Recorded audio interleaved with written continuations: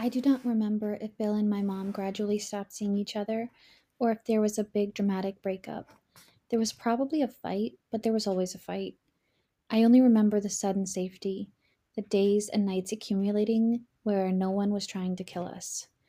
I would sleep in my mom's bed every single night during this time of no men. I would curl up next to her and wrap my whole body around her. I was 5 years old and forced to spend the long school hours away from her now that I was in kindergarten. Then I spent the weekends at my father's, so weeknights were my mama time. One Sunday night, I was getting picked up from my dad's as usual. Mom would either walk to get me and hold my hand all the way back to Brooklyn side, or she would get a ride with one of our relatives, often Uncle Alfred. I remember that. The phone rang and my big brother handed it to me. He stayed close so he could hear the conversation, or at least one side of it. I don't think my big brother was a fan of my mom. Hey, sweetie, Mom was going to be here soon. Why was she calling? She sounded weird. Was she okay? The anxiety was already flooding my senses, and I think that is why I remember this exact moment in such detail. I knew that our life was changing. I knew it the second I heard my mom's voice. Mom had called to tell me that she would be picking me up in a different car than usual, and she wanted to warn me. She had a new friend, and she was excited for me to meet him. I can still see myself walking up the small hill behind my father's apartment leading up to the parking lot where my mom once gave birth to me. She was now standing leaning against a red Corvette with a thick black stripe going down the front. Mom was a looker back then. She had on acid wash jeans and a flowery crop top that tied just above her belly button. Her hair was feathered in a 70s shag. I could tell that she was feeling herself and she was loving every minute of this moment. I walked slowly toward her, even though I usually ran, grateful to be back in my mom's arms. I remember that it had been school picture day on Friday, and I was still wearing, or wearing again, the lacy powder blue dress that I felt so pretty in. A plastic pearl necklace was attached with thread to the front of the dress. There was a small hole in the sleeve, but you wouldn't be able to see it in the pictures. We had gotten it at the thrift store, and I felt like a princess in it. I could feel the eyes of my stepmom and all of my siblings peeking around the curtains to see who had brought my mom in this flashy car. My father was bedridden on a hospital cot in the living room. They would definitely be reporting this display back to him. I was scared to look directly at the man grinning from behind the steering wheel. I didn't want to meet him. I did not want my mom to have a new friend. I did not like men.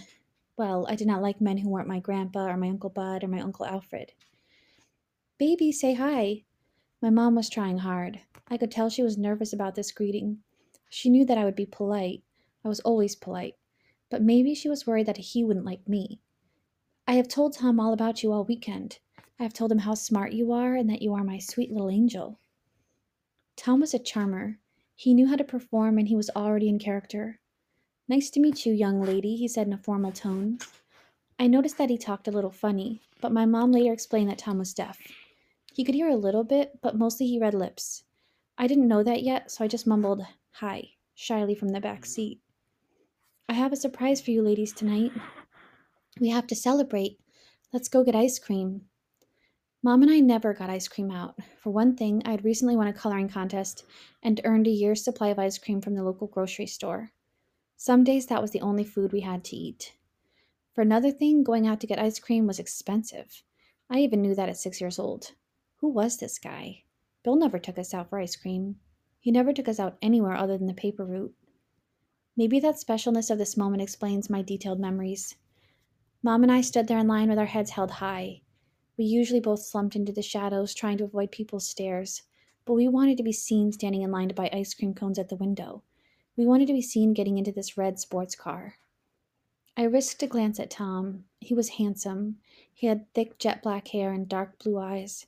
He had full dark lips and the beginnings of a beard. He wore his button down shirt tucked into blue jeans, and he had on a big silver buckle. He didn't really look like the other guys I knew. He didn't look like Bill. There was something different about him that I couldn't place yet. Maybe it was the formal way he acted during that time. I didn't know it then, but Tom had just been released from prison. He had immediately moved back to PA, where he had some relatives. Tom had a wife and daughter back in Florida where he was incarcerated, but the wife had had him locked away for domestic violence. You can be arrested for that? This was news to me. She lied about me. I would never hit a woman. I'm a real man. She just wanted to take my daughter away from me. Wow. I couldn't believe that he had gone to jail or prison even for hitting his wife when he didn't really do it. I felt bad for him. I thought he knows what it feels like to go through hard and terrible things, and some part of my heart made space for him. Tom moved in right away. He was homeless. All that he had to his name was a backpack with a few outfits, a Bible that was a gift from the halfway house he was coming from, and his favorite brush. He loved his hair, and he loved that brush. Mom and I were living in public housing, so we tried to keep his moving in a secret, but we were good at secrets, so this should be no big deal. Plus, when the housing people came to do our monthly inspections, we wouldn't have anything to hide, except for his physical body since he didn't own anything. I wonder about this. How did he get that car? He didn't have a license and he didn't have a cent to his name. It doesn't make sense. Maybe he stole it in Florida and then drove it all the way to PA. It is definitely a possibility knowing Tom. My mom told Tom about my asthma, how I would just stop breathing sometimes, and other times I would breathe so fast that I would pass out. He knew just what I needed, a little basic training, and he was the perfect drill sergeant. For those first few months, Tom and I would wave goodbye to my mom and head outside to run. I would race along behind him, going up and down the hills in my town. Everything is hills where I am from, and I would quickly be huffing and puffing. Tom told me that was good. I needed to build my strength. If it was raining, Tom would stand above me in the living room and count out the push ups and sit ups for me. If I did not do enough, he would not yell at me. He would just walk away and look disappointed. "You're not even trying," was all he needed to say. I never wanted to disappoint him. I never wanted to let him down. I had never felt such a need to impress anyone in my life. I practiced day and night going through all of the exercises that Tom taught me. Now I know he probably had done these exercises in prison. I can see how he must have loved to be the person in power looking down on me and training me to be a better version of myself, the way that maybe some guard had stood over him. I don't know, but that is how I have always seen this memory. Tom made me a deal. If I could do 100 sit ups and 50 push ups and run our whole route without stopping, he would buy me a new doll. He would buy me the baby checkup doll that I desperately wanted. I had my sights on being a doctor someday, so I could keep people like my mom and dad alive. I loved that doll so much. I can still smell that new doll smell as I type this up. I was in love with the doll and in love with Tom. I started calling him Dad soon after that. One night, my mom and Tom were in their bedroom. There was a lot of yelling, and I was terrified. I wanted them to come out, to open the door so I could see my mom and know that she was okay. Finally, the door flew open. Tom was in a rage. He looked just like Bill did when he hit my mom. He was yelling and ripping pages out of my mom's Bible. The pages were falling all over the floor around me. I was curled into a ball, hugging my legs, watching these papers fly around the room when I realized I was screaming, "Mommy!" I didn't even hear myself. I just realized Tom was squatting down in front of me when he pried my hands off my ears. I just kept saying that over and over, "Mommy, Mommy, Mommy," until she was in front of me too. I needed to know that she was okay. I will never forget what Tom said to me. He pulled me into his lap.